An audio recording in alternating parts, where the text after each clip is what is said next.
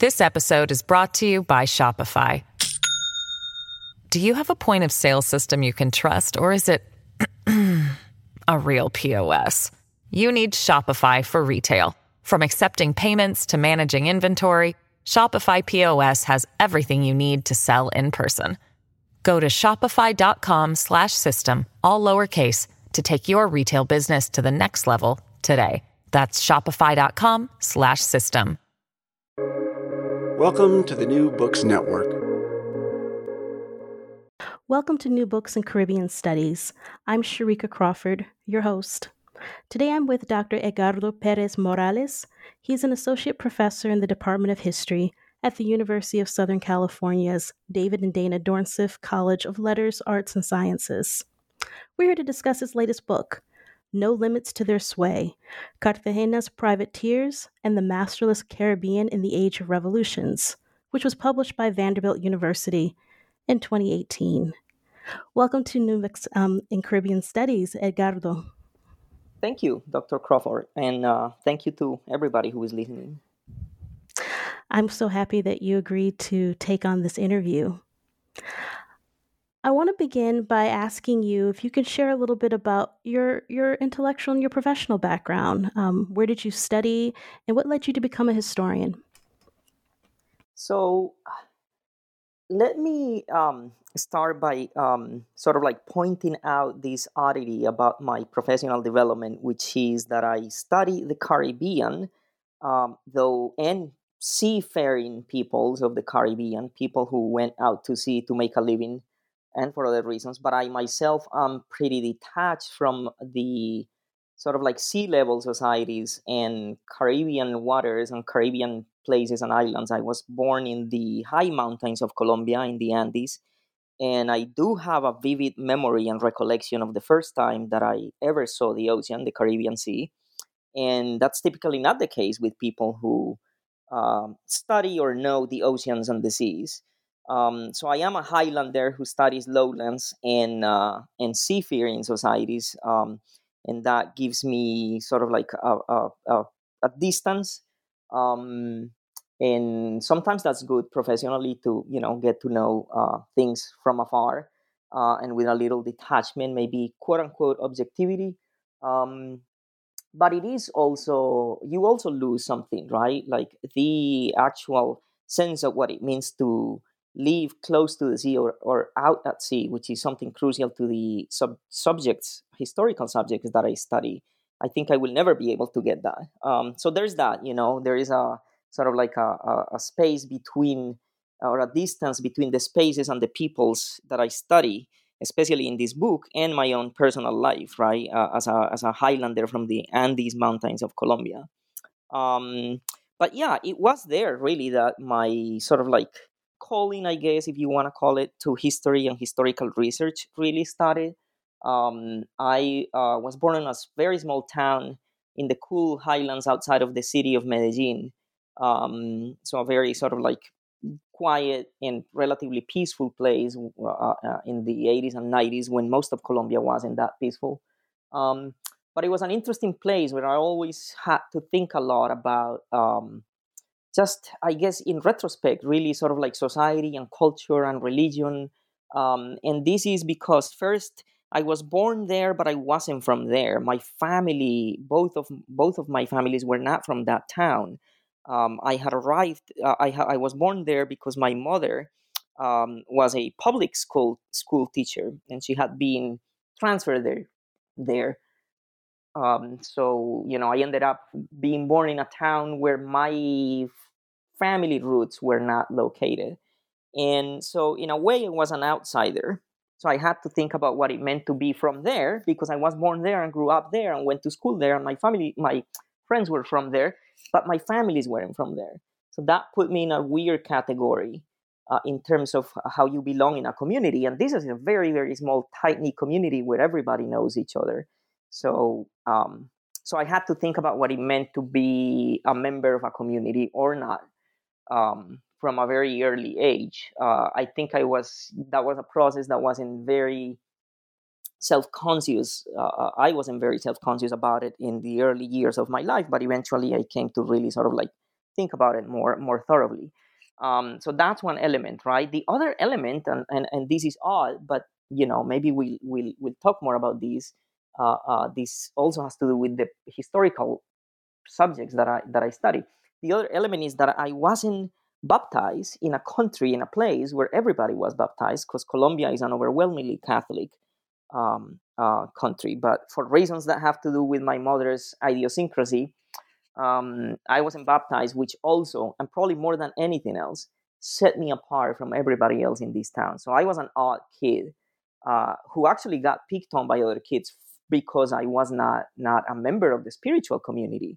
And so, in a way, these two elements, right, like being from there but not really being from there, and being baptized, not baptized in a place where everybody just took it for granted that you were a full member of the community of the saints, which is what baptism makes you.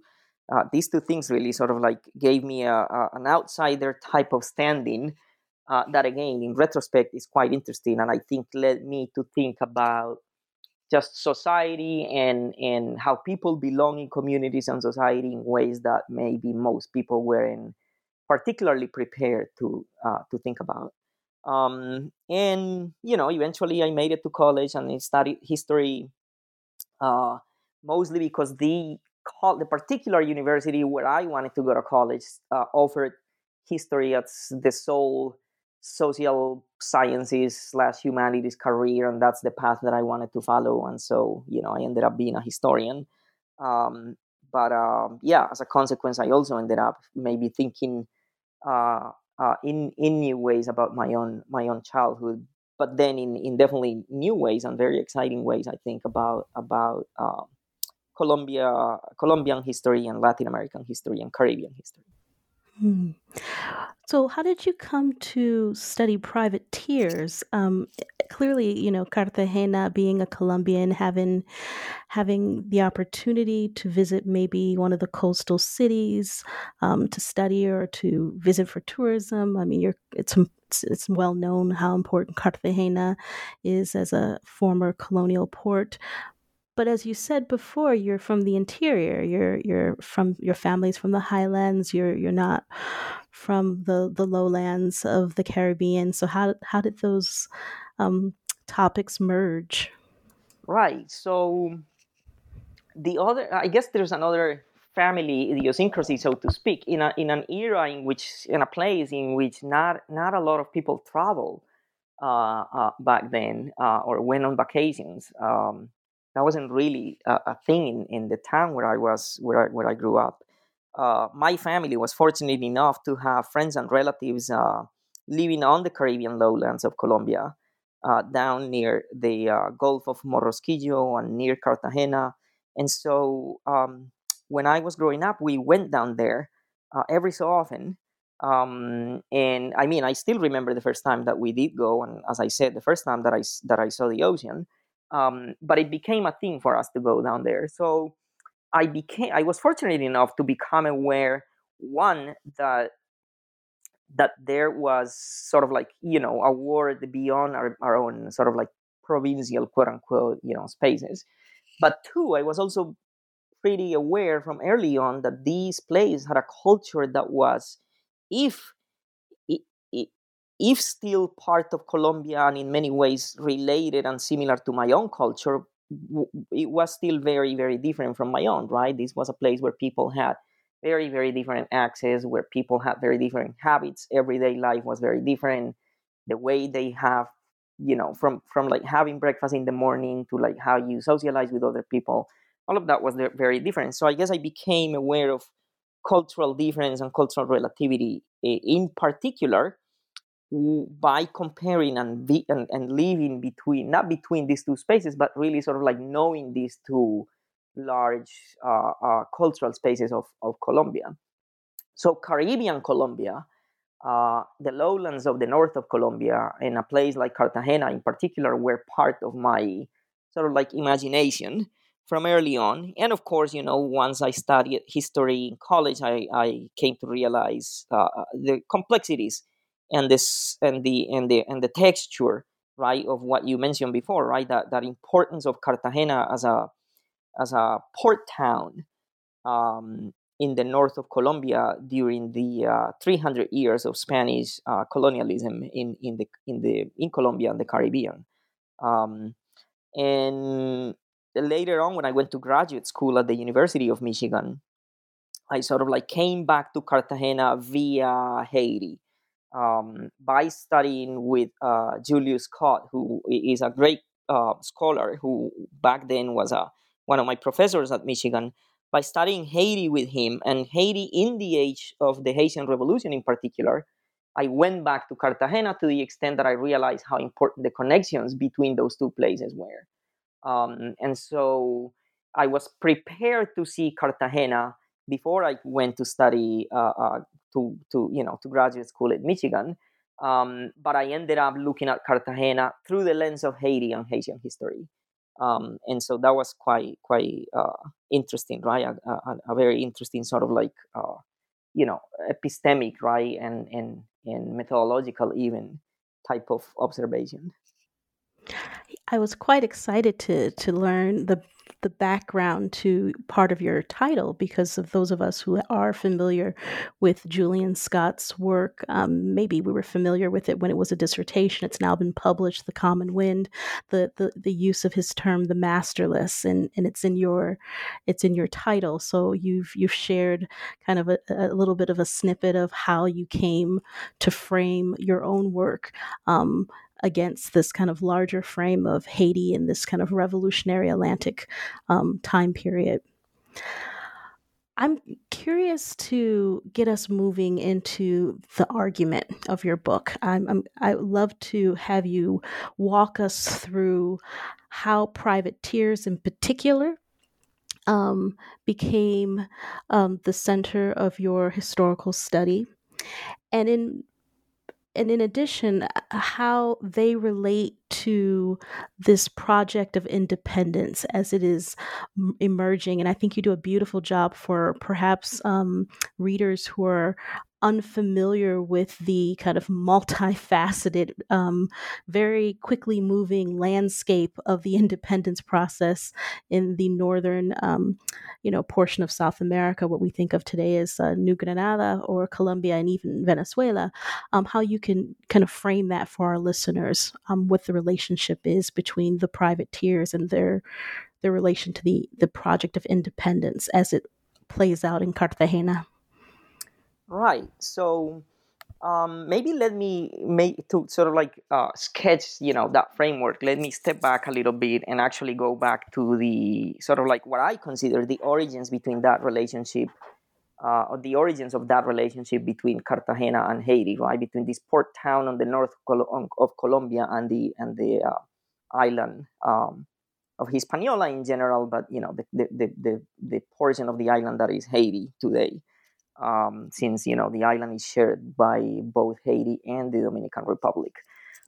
So let me first say that the origins, the relationship is really interesting because it starts really at the very birth of Haiti, which was then called Saint-Domingue, a French colony, as a slave French colony.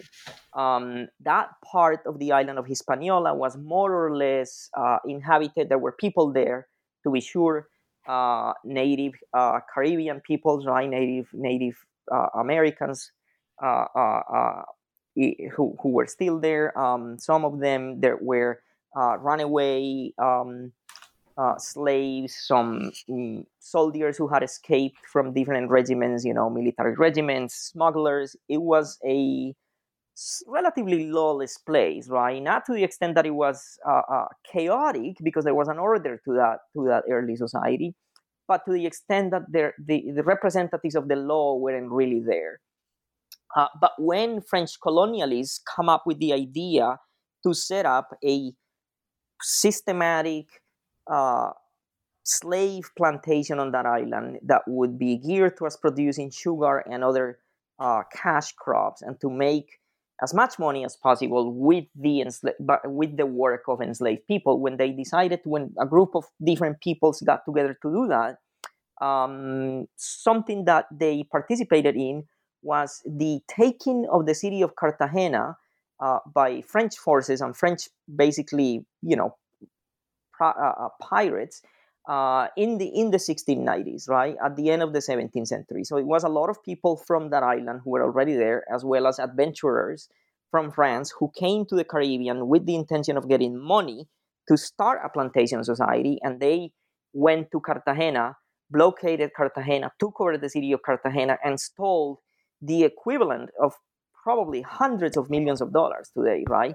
And set off with that money, went back to early Saint-Domingue, and with that money, with that initial capital, so to speak, began to establish the greatest, what would become the greatest slave plantations in the Caribbean for most of the rest of the 1700s. So that's the first connection, right? Basically, huge parts of the capital that founded Saint-Domingue, the colony of Saint-Domingue, came from the sacking of Cartagena by the Baron de Pointy and his freebooters, basically in the late 1600s. But again, in the connection here is really important because that new society that is born in the early 1700s again is a slave society, and so most of the people who will be living in Saint-Domingue are slaves, right? Who come, who are kidnapped in Africa, brought across the Caribbean, and made them forced to work on these emerging cane fields. So that's the first connection, and the enslaved population is right there, not in the background but in the foreground, right? They are the most important sort of like social element to the story. Then a few generations later, following the French Revolution, right, and beginning in the early 1790s, um, these enslaved population, in a series of very variegated events, joins the series of events that we now call the Haitian Revolution. Um, they are actually able to liberate themselves, right, after a number of very, very bloody affairs. By the early 1800s, slavery has disappeared in the island of Saint-Domingue. Saint-Domingue has now become the independent country of Haiti. And furthermore, the new leaders of the independent country of Haiti, who are very, like any leadership of any country, have various different ambiguous political agendas and positions, have, in spite of that ambiguity, have actually a policy of sort of like stimulating freedom for other enslaved peoples. And this policy sort of like materializes itself, for example, in allowing people of color from other islands and other places to arrive in Haiti and become free citizens of that new country. But the other policy that they have, is that they are actually, once Spanish American societies begin to rise up against Spanish domination, Spanish colonial power, they lend a hand, right? They give help to those new emerging revolutions, most of which are really small revolutions going on in an atomized fashion, right? There's a revolution going on in Caracas. There's the one in Cartagena, which is the one I talk about in the book, and there's other uprisings elsewhere. But eventually, some of these early atomized revolutionaries realized that they can sort of like have political relationship with Haiti, and that Haiti is willing to help people who are rising up against colonialism, but also people who are sort of like shaking the yoke of slavery too. And this is exactly what's going on in Cartagena, where there is a coalition of people, both free and slaves, people of color and white people as well, who for various reasons want to reevaluate the relationship with Spain. A lot of them want to get rid of Spanish power altogether. Some of them want to come to a new arrangement. Eventually, the people who want full independence from Spain win this back and forth. And in 1811, 1812, Cartagena becomes an independent republic. And then that relationship with Haiti really kicks in, right? People from Haiti come to Cartagena, and people from Cartagena go to Haiti.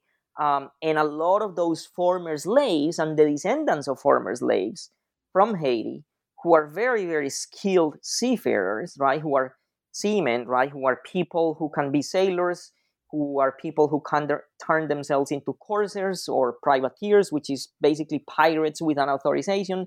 began to flock to Cartagena, and Cartagena gives them an authorization, right, a letter of marque, an official permit to go and attack Spanish ships at sea, right, Spanish merchant vessels, especially off the island of Cuba, on behalf of Cartagena, which is now a revolutionary state, waging an irregular war against Spain, right? So that's the third element, right? There is a privateering force and a privateering policy that forms in Spanish-speaking Cartagena that is nevertheless completely sort of like based on French and Creole speakers, right?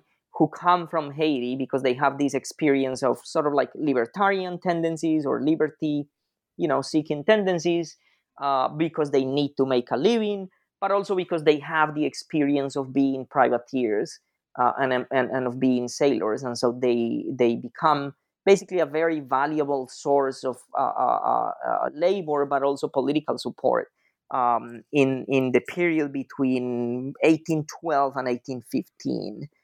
Which is when this small revolutionary state of Cartagena is enacting its privateering policy in the Caribbean. So, there is sort of like we come back full circle, right? Cartagena is connected with the origins of Haiti as a slave society, and it is also connected with the demise of Haiti or Saint Domingue as a slave society in very, very interesting and compelling ways. That's on 2 points. It's fascinating the way you talk about that circulation, right? The origin and the demise, and it's very useful, I think, for those of us who teach in the classroom and teach, the age of Atlantic revolutions and look at Spanish America. But I also think that what's really powerful about your work is bringing to our attention that the use of privateers and privateering could be another form of the kind of larger kind of military campaign, the untold story of the independence movement. We often don't think about kind of this kind of maritime-based irregular warfare. And you said earlier that really even kind of having a strong attention towards this Atlantic world where Haiti is central for your thinking in this project came at your time at the University of Michigan as a student of Julian Scott. But I'm also wondering, how did you come to see this in the historiography or in the archive? Because so much has been written about the independence years, and often it doesn't appear to me to have that strong kind of maritime seafaring kind of positionality to it. Yeah, that's definitely true. It's really not very often that we see narratives or uh, um, tellings of the history of South American independence and Spanish American independence more broadly as a history with a strong maritime component. So maybe I should start there, right? I think that in graduate school, right, studying with Julius Scott, with Rebecca Scott, and but also just like revisiting the Colombian history books that were written, in the last 20 or 30 years about the independence of Colombia, right? Like just looking at that historiography, right, at that body of scholarship of the last generation, basically, it did become very clear to me that there was an element of the story that was missing. Um, we knew that Cartagena had a quite interesting privateering policy, and we sort of knew, right, judging from those books, that body of scholarship, that policy had been in direct connection with Haiti, but there wasn't much to the story. There was not a lot of texture to that story. People just sort of like mention it in passing in their work, in their research. And I realized that there was a larger story to be told. And not only that, but that story could lead us to think differently about the process of revolution and independence in Cartagena in particular, and Colombia more generally, and maybe even the north of South America. So you're definitely right that there's not a lot of there's that sort of like maritime component to the process of independence in South America and Latin America more broadly. It's often ignored. There's just not a lot of work on that.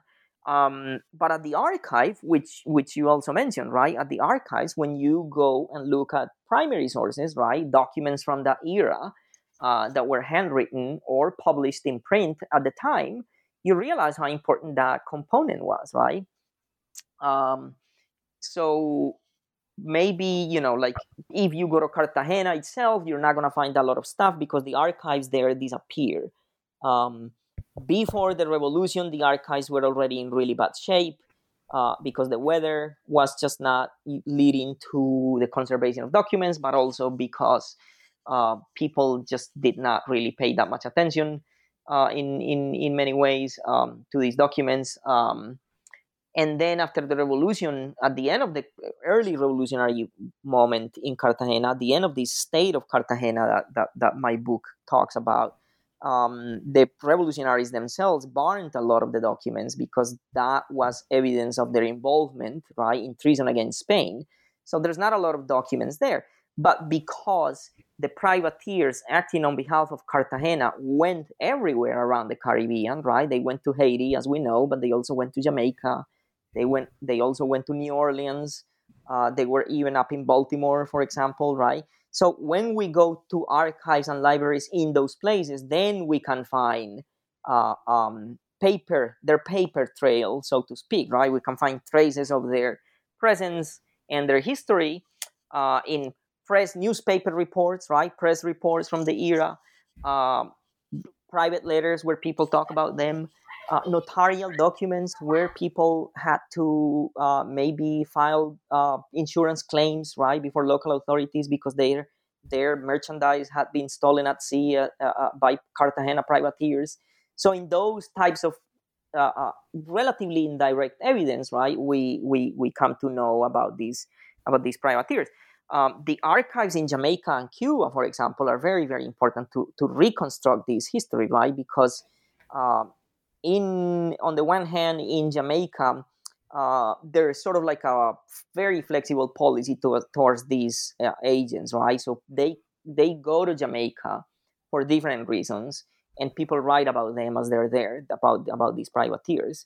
So looking at those, we can learn about them, but also because some of the ships that are taken at sea by Cartagena privateers are British, right? Have the British flag, so the proceedings about these attacks, these privateer attacks at sea, those proceedings are at the archives there, and they tell us a huge part of the story.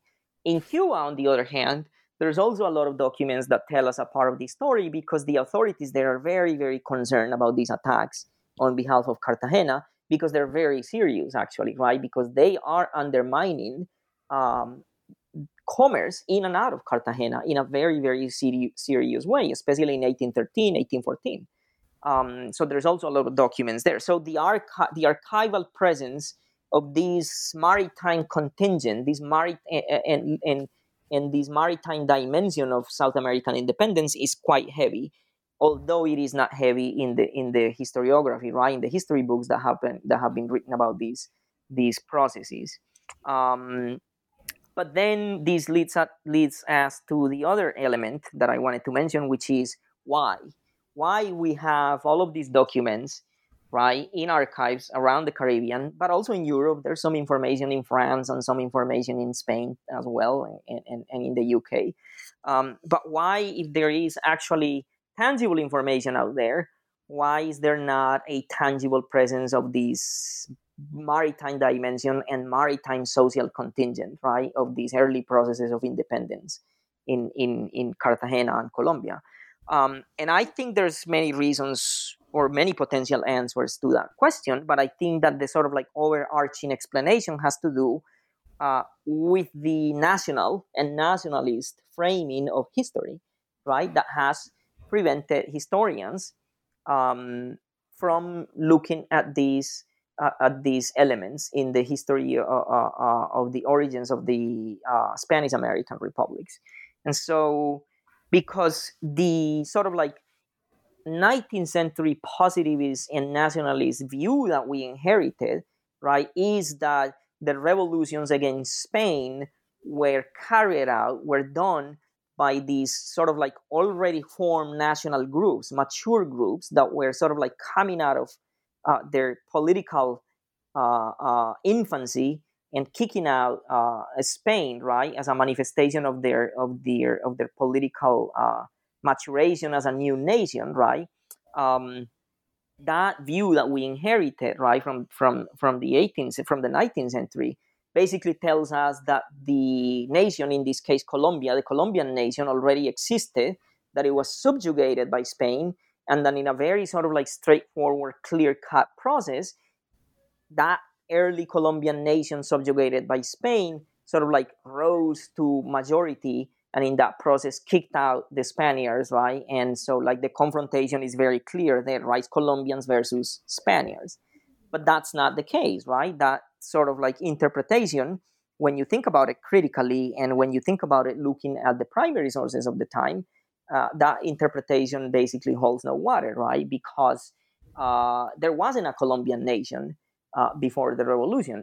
The revolution of independence is the first process or the first step in the larger process of the creation of a Colombian nation. And so as a result, those early moments, the protagonists of those early moments were not Colombians, were Spaniards who were deciding that they didn't want to be Spaniards anymore, right? Slaves and free people of color, right, who were interested in freedom and maybe more equality, right, legal equality, and in the process realized that a way to get there was to support the people who didn't want to live under a Spanish regime anymore, right, a Spanish form of government and a monarchical form of government, but maybe instead of that, a representative republic that was independent. In that process, there is also a lot of people who come from other countries, right? There's European veterans of the Napoleonic Wars who come to Colombia to fight for their own version and idea of liberty, right? That they have in their own political imagination.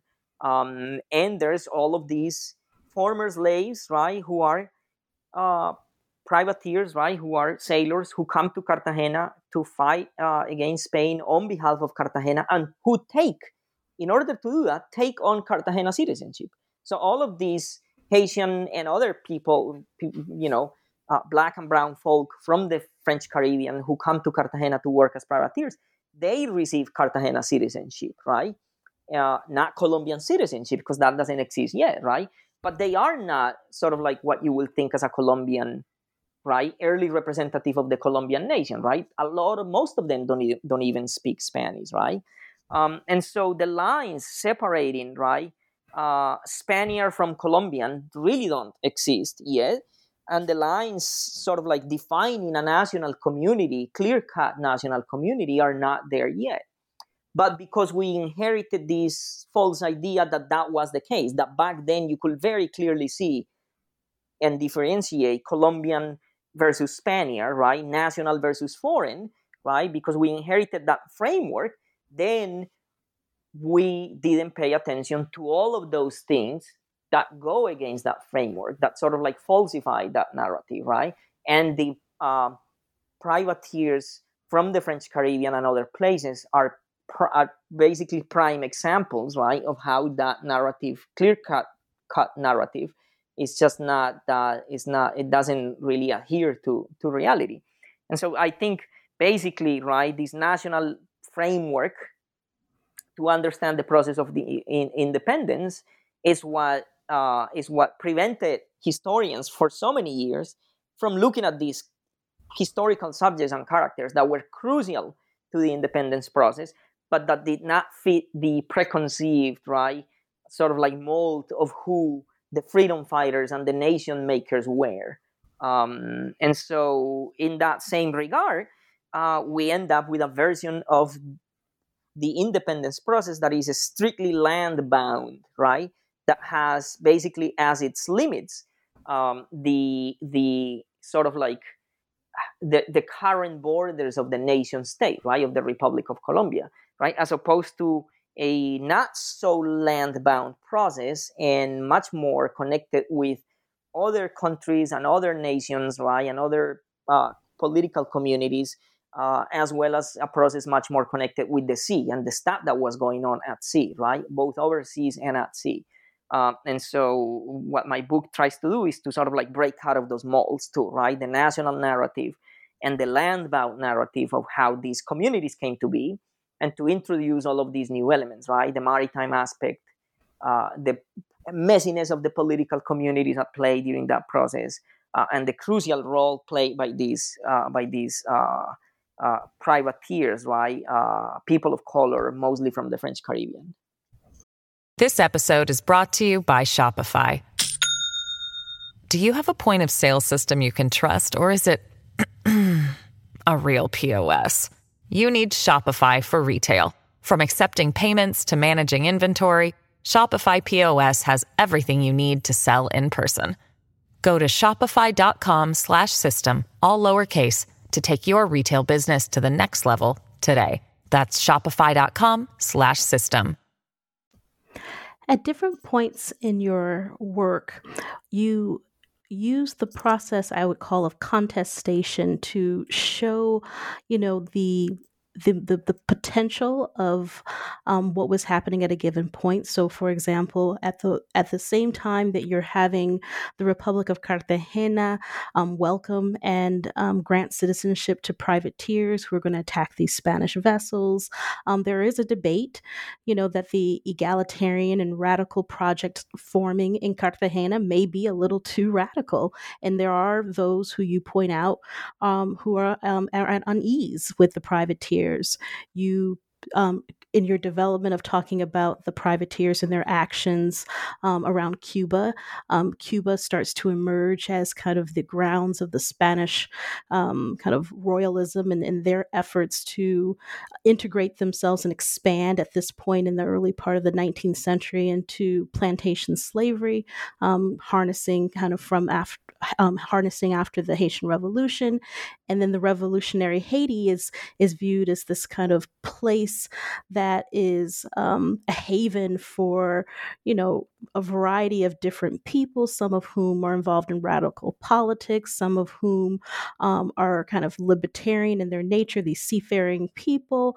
But then you use it as a site to kind of explore this other kind of contestation over the future of what will happen to the project of independence, to making a nation state, when you enter in Simón Bolívar and this kind of confrontation he has with a pivotal historical figure in your book, the French privateer Louis Ari.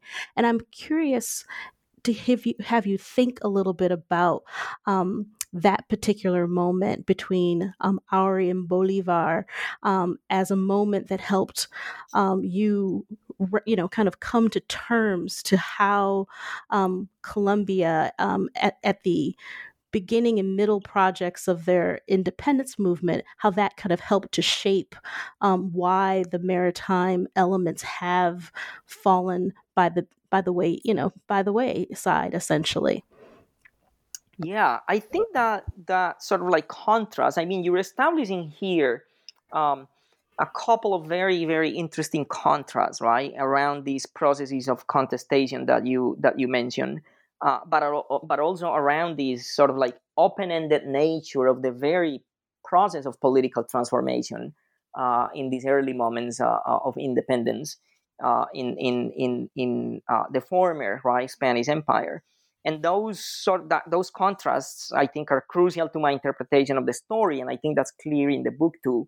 But there's more to the story, and I think that's part of what you're hinting at, especially when we think about the contrast between people like Bolivar, right, who's the rises to become the top leader of the movements for independence in most of South America, or a good chunk of South America, especially the Andean part of South America. And on the other hand, Louis Michel Horry, right, these French sort of like adventurous, romantic type of adventurous, right, who's a young veteran of the Napoleonic Wars, who comes to who rises to become probably the most famous privateer commander of Cartagena. And I'll go back to that contrast a little bit in a minute, because I also want to mention the other contrast, right? So we won't lose sight of it, which is the contrast between Cuba and Haiti, right? And Cartagena sort of like allows us to see that contrast and how that contrast is important for the rest of these processes, right? Because as you mentioned, in this moment in the early 1800s, Cuba and Haiti are undergoing massive, massive transformations, political, economic, and social, in that Haiti, as we now know, has ceased to be a large slave-based, plantation society, and become sort of like a safe haven and a radical political society that is internally divided, but that offers a lot of opportunities and new perspectives for a lot of people, including to people from Cartagena. And then on the other hand, Cuba, which has been a society in which, yeah, there's slavery, but that is now in the process of transforming itself into a much, much more sophisticated and much harsher slave society, right, and plantation economy, and that in that process, it becomes the sort of like the royalist tendencies and convictions of its elite, as well as many other people living in that island of Cuba, become entrenched, right? And so Cuba goes on to continue as a Spanish colony for basically the rest of the 19th century, right? But it also becomes a very, very, as I said, sophisticated and harsh slave-based society, right? And so Cuba and Haiti are transforming in very radical ways, but in a sort of like, one is the negative image of the other. One is sort of like dropping slavery while the other one is embracing it. One is dropping royalism and colonialism, and the other one is embracing it. And in that sort of like contrast, a place like Cartagena basically has a choice to make, right? So to speak, right? If you allow me, they can either go the Cuba way or the Haiti way, and that's a little simplistic. And so let me sort of like maybe complicate it a little more, right? A lot of these, the patrician families, right? The families of rich people, white people in Cartagena, had family and personal connections in Cuba, right? Some of which were several hundreds of years old, right? So they saw Cuba as part of their own political and moral community. But once Cartagena becomes independent, those historical and cultural ties with Cuba have to be severed, right? Those links become dissolved. So people from Cartagena cannot travel to Cuba anymore in the way that they used to, right? But now all of a sudden they have this growing connection with Haiti, right? So there is this interesting contrast and this sort of like double geopolitical movement, right? Of seizing connections with Cuba and embracing new connections with Haiti, especially with the south of Haiti, the Republic of Haiti, at this point. So that's a contrast that is key to understand the type of history that I'm building in this book, right? And like who were the people who were making these connections possible, as well as these sort of like breaking of ties. And the answer to that question is like the most important people making that possible were the privateers themselves, right? The people who were making sure that commerce with Cartagena, with Cuba was disrupted, and that commercial vessels out of Cuba were looted at sea, right? And that bounty was taken back to Cartagena. But they were also the people connecting, for the most part, right, the south of Haiti with Cartagena. They were going back and forth all the time. They were creating new familial and new social links, and Cartagena even deploy a small diplomatic corps, so to speak, right, to Haiti. It had diplomatic agents that did business on behalf of Cartagena in the south of Haiti, in the Republic of Haiti. And so, right, to go back to the larger concept that you were talking about, right, this type of contestation and this type of sort of like back and forth or conflict between egalitarian and radical tendencies, as well as sort of like more liberal or independent and sort of pro Republican tendencies in emerging in Cartagena, and then sort of like the opposite, right, royalist and sort of like not egalitarian and slavery embracing tendencies in Cuba.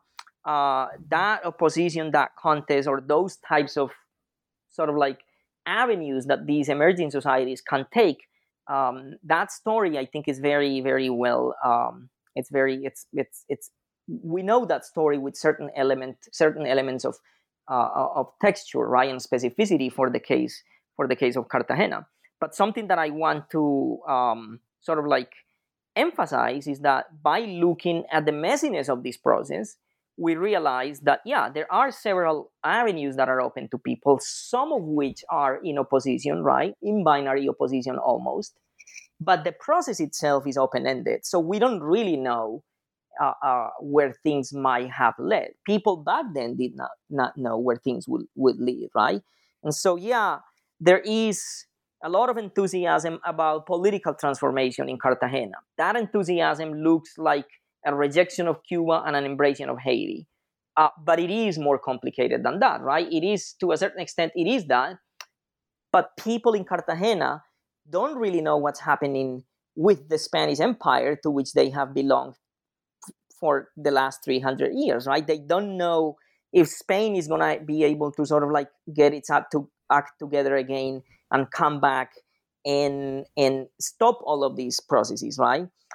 Some people think that there might still be a possibility of striking a new type of political deal with Spain, right? That maybe you can sort of like go down the road of home rule and have more autonomy and more freedom to enter into contact, especially commercial contact um, with other nations, without necessarily fully rejecting the ties, cultural and political ties with Spain, right? Some other people think that it has that the political relationship with Spain has to be completely ended, right? But what that might, the type of political configuration that rejecting the ties with Spain would lead to, that's also right. That doesn't necessarily lead to a specific new type of political configuration. Some people think that maybe um, a type of a state like the states that form the new United States of America. That's the road that they should go down. That Cartagena should be small state with a lot of sovereignty and independence, right? From the rest of other newly formed states in northern South America, right? For some people, this might be not the road that they should follow, right? For some people, Cartagena should be independent, but only as a province of a larger, much more powerful country, right? That would be called eventually Colombia. So there's many roads that are open, many possibilities that people are imagining, right? And so the crisis of the Spanish monarchy on the one hand, and the enthusiasm about political change on the other, do not automatically lead, right, to what we know today as the independent nation state or a centralized republican form of government. They actually could lead, right, and did lead to different types of political configurations. And so Cartagena, because there is so much excitement about egalitarian and radical policies in Cartagena during this early period of independence, Cartagena does become an independent republic that is governed initially by a system of by a constitution and elected representatives, right? And so it's a representative, popular type of representative democracy, though a little limited. But then at the same time that Cartagena is that type of society, to the south of Cartagena, the state of Cundinamarca, the new state of Cundinamarca, is initially a constitutional monarchy, right? And so they are, yes, now autonomous, but they still hope to keep some sort of tie with Spain, right? And they still hope to keep the paradigm of a monarchical society, right, or a society governed by a monarch as their political paradigm, because those ideas were very old and entrenched, and people it wasn't easy to give up those old habitus and ideas. And so it's very, very open-ended. But in the case of Cartagena, we see that among these various choices and options, the way of radical, sort of like egalitarian, popular representative democracy, right, with republican elements is very, very, it's very popular, right? There's a lot of support for that in Cartagena, and eventually, sort of like a radical coalition of people come to control Cartagena for most of that early space, right, between 1812 and 1815, and so it's also no accident, in my view, that Cartagena's openness to Haiti and its openness to give citizenship to these privateers of color from the Caribbean, right, happens in tandem, right, or as a manifestation of that larger sort of like political choice, right, of having a more sort of like egalitarian and radical type of society. But again, right, to emphasize my point, that doesn't mean that that was the only choice, and it doesn't mean that most people were pushing for that from the beginning. The process is very contested, right, as you said, um, and and it's very open ended. And yet, the period in which the privateers are, a primary or one of many tactics that the Republicans in Cartagena can use against Spain will eventually come to an end, and the end is sort of it's not abrupt. It is ongoing, and it's kind of a little bit dispersed. And I was hoping that you could, talk a little bit about your thinking about the turn away from privateering, or at least the turn away Mm-hmm. from French speaking, multiracial, multilingual privateers as the process for independence moves Mm-hmm. forward. Yeah, I think that's sort of like an emblematic, it's a very emblematic moment and a very emblematic process of how these sort of like messy political process is eventually brought under a certain form of control, and how all of this messiness that I explore in the book is eventually encompassed, right, and sort of like controlled by a new, different type of emerging political project that is nonetheless connected to this early moment, but that brings some sort of new order. And I think the contrast between Bolivar and Henri, it's precisely encapsulates that type of move, right? That new political drive, or that new political transformation that happens eventually. And so, basically, to clarify the chronology a little bit, right? Between 1810, let's say, and late 1815 and early 1860s, 1816, excuse me, um, Cartagena becomes, right, this independent republic with very sort of like, radical tendencies. But it is not the only independent small republic, right? There's other republics, right, in this region. There's also Cundinamarca, which we mentioned, right, which at first wasn't a republic; it was independent, but it thought of itself as a and had a constitution, right? The first constitution of the Spanish-speaking world, actually, from 1811, before the Cadiz Constitution. That was a monarchical constitution, right? They hoped to be free and independent, but they hoped that, at least in theory, that a legitimate monarch will come, right, to eventually would come to occupy, right, the space of sovereignty in that new polity. So that happens between, again, 1810, 11, and 1815, 16. That's a process that we historians call the interregnum, right? Why the interregnum? Because it's between the first sort of like Spanish uh, government that lasts for about 300 years, and then another new iteration, a restoration of the Spanish throne that starts in 1816 and goes all the way to 1819, 1820, depending on where you look at, but to like 1819. And so Cartagena, during the interregnum, again, it's one of many mini republics. Some of them eventually come together and form a federation. They imagine that federation looking like the United States. But then in late 1815 and early 1816, there is the restoration, i.e., Spanish troops arrived, people who still support the Spanish form of government and the Spanish monarch rise up and support these troops, and these early states are quashed, right? These early states disappear. including Cartagena. In fact, Cartagena is as one of the most important ones, and as the sort of like gate to South America, is the first one to be obliterated quite violently, actually, in late 1815. So we have the period of the Spanish Restoration. The Spanish form of government is back in place, and this period lasts from 1816 to about 1819.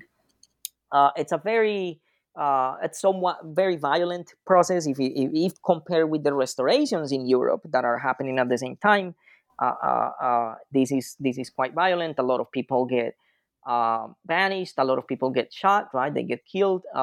Most of the leaders of the independence of Cartagena, most of the leaders of the Cartagena Republic actually are eliminated. Right, they have to flee. A lot of them died at sea because they got caught up in a storm, but a lot of them are basically shot by Spanish troops. And so that early generation, those early leaders of independence, basically in Cartagena disappear. Right, that elite thins out quite dramatically during the Restoration. But in 1819, after a long drawn process, the Spanish troops are once again defeated and displaced, and pro-independence and pro-republican forces are like gather momentum again, and a new polity is formed, right? But this polity is quite different from those early polities, those early societies that we talked about, right, during the interregnum. This new society, it's not a series of small states and small atomized countries, but rather a large centralized country, right? That is called the Republic of Colombia, that comes together and sort of like crystallizes between 1819 and 1821, and that is again centralized and not made up of different sort of like federal entities. And so their politics, both because they follow this political doctrine of centralization, but also because the leaders of these, many of the leaders of this new polity, this new country, the Republic of Colombia, are military people, right? Their politics and their conception, right, of independence and what the future country that they're forming should look like, those elements are very different if compared with the early elements of, say, Cartagena, right, where the leaders were not military people, but rather, popular leaders, artisans, but also lawyers, a lot of lawyers and priests, right, who were interested in independence. And so their political imaginations are somewhat different. Again, Cartagena was very interested in being its own state, right, relatively small, and trading with the outside world and creating connections with the outside world. And by contrast, this new sort of like expanding, centralized Republic of Colombia is very interested in being big and expanding, because it is interested in expanding independence. It wants to be centralized and very militaristic, so to speak, because it has the project of expanding the boundaries of independence, of bringing independence from Spain and the war against Spain all the way through South America, right? And so that's Bolivar's project, right? Simon Bolivar, who's a Venezuelan military leader. And he goes on to become the president of Colombia, and he goes on to materialize to a great extent that dream, that project, right? That big sort of like utopia of having a very strong Colombian republic that is basically in charge of bringing independence to Ecuador and Peru and Bolivia. And Colombian troops go all the way down there, right? And bring the war to Spain down there and displace Spanish troops there and create new independent countries. And so we have two very, very contrasting, very dramatically different political projects that are both sociologically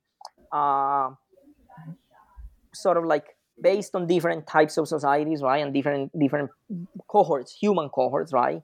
One looks more like military people. The other one looks more like sort of like a coalition of, some military people, but a lot of other type of folk or people with other sort of careers and perspectives, right. One is sort of like centralized and maybe a little more authoritarian, if you will, but also expanding, right? It has a continental project, right, of liberation for all of South America. And the other one is not so interested in bringing its own politics to other places. And I think Bolivar and Ori are emblematic of that contrast, right? Ori had been again the most famous privateer commander of Cartagena during the interregnum, during the state of Cartagena, and when Bolivar sort of like finally rises to being the supreme commander of pro-independence forces in what is now becoming Colombia, the Republic of Colombia, Ori, who's been in exile in the Caribbean, comes to Colombia, right, to this new emerging country of Colombia, hoping that Bolivar will incorporate him in his new forces and will give him Colombian citizenship and accept him, right, as sort of like a freedom fighter for this new country. But Bolivar rejects him, right, for many reasons that we don't need to go into detail with, but that are really emblematic of that sort of like contrast between those early states, especially Cartagena, with its maritime connections and with its privateering policy, and this new Republic of Colombia that is not so interested in sort of like that maritime war and the privateering, but really more interested in a political continental project, right, going all the way to Ecuador and Peru and bringing independence down there.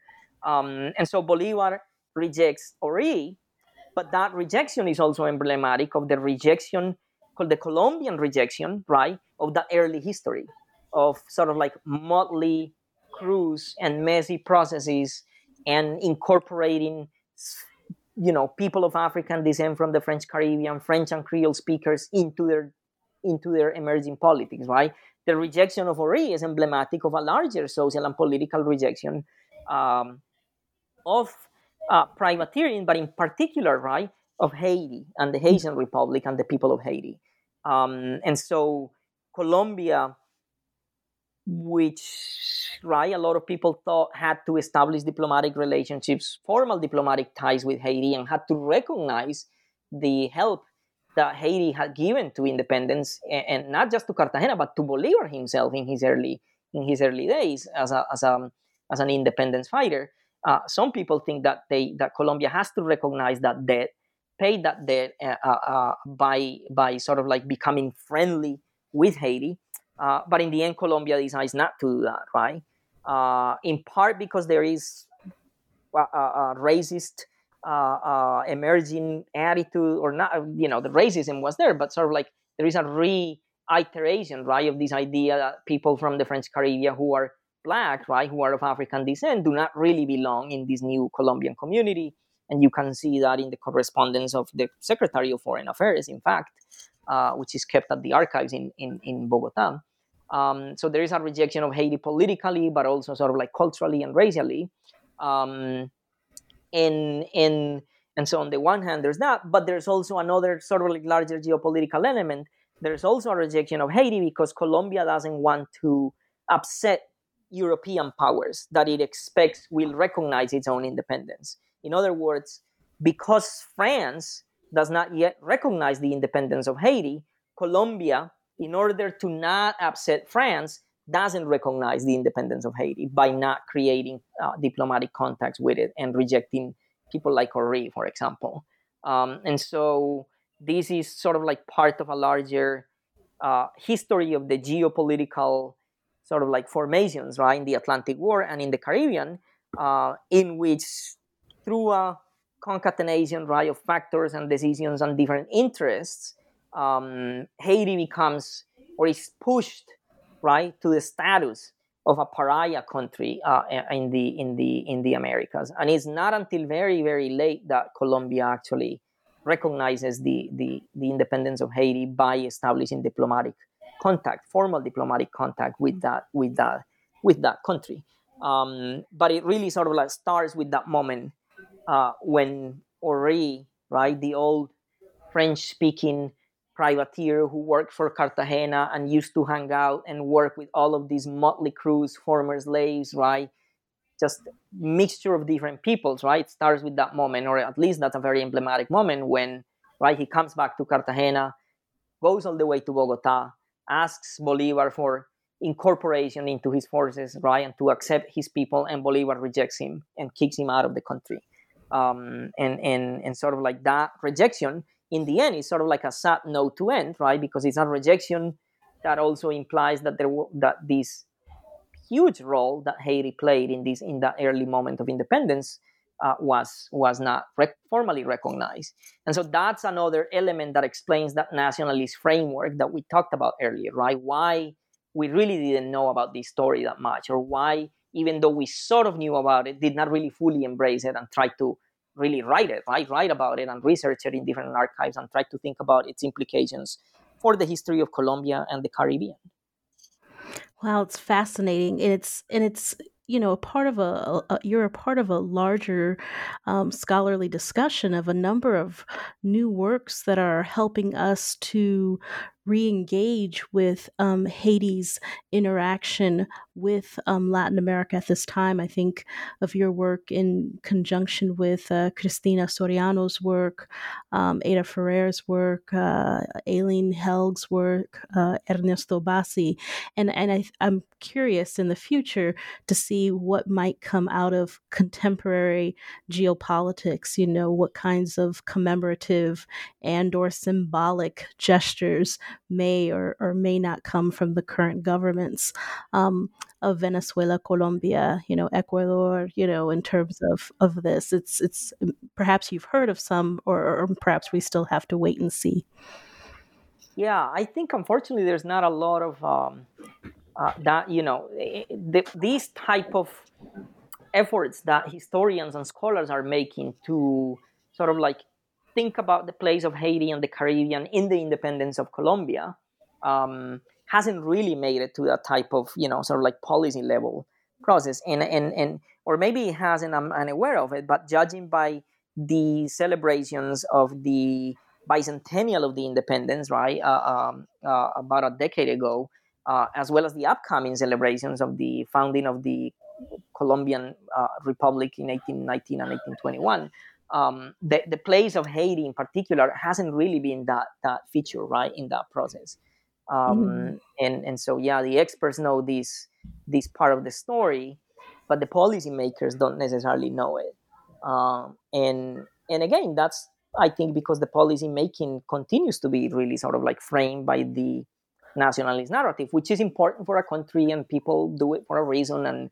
And we all put limits to the things that we can do, and there's always frameworks that we use to understand things. But I think it's always good to break out of those frameworks. And yeah, scholars like the ones that you mentioned, who are great dear colleagues of mine, they're all trying to sort of like shake those frameworks and get out of those frameworks to narrate new types of stories, but also to just like try to understand the process of revolution and independence in the Caribbean and South America at the turn of the 19th century in new ways. Absolutely. Well, I think I could listen to you actually for several hours. You're wonderful to talk with, but I know I'm taking too much of your time. So I would like to end our conversation today to hear what you might be working on next. Do you have another maritime-based project? Are you going in a different direction? So I don't really have another maritime project, though. I remain very interested in Cartagena. I'm looking at Cartagena in the 17th century, actually in the 1600s. But to make a long story short, sort of like the central question and why I'm looking at Cartagena in the 1600s continues to be slavery, right? And the place of slavery in Latin American history and colonial history. But from a very sort of like odd point of view, to the extent that what I'm looking into these days is that very category of slavery and who is a slave, which we take for granted, right? This last hour that we've been speaking, we took that category for granted, right? Like we know who is a slave, right? We talked about slaves and former slaves. But when you look at this issue, right, with an eye for legal ambiguity, you realize that the enslavement of people of African descent in the Americas was never a clear-cut legal issue, right? So we usually say, yeah, slavery was legal back then, but it turns out that the legal regime of slavery was way messier than we think it is, right? And so my whole new project really, or the things that I'm thinking about really sort of like orbit around the notion of, or the question rather, of who is a slave before the law, who was a slave before the law. And there is no clear cut answer, as it turns out. So I'm sort of like beginning to destabilize that very notion of slavery. Like, we take for granted that people were just straightforward, you know, slaves, that it was a clear cut reality, that people will have known who's to separate easily between a slave and a non-slave. But slave was not a legal category that was that clear. And so in the end, what we end up with is, what I'm hoping to end up with is, with a more complicated history about slavery from a legal point of view, but also a more complicated narrative, right, about slavery as an act of power, that was, underpinned by legal fictions, but underpinned by legal fictions that did not make sense, that did not cohere.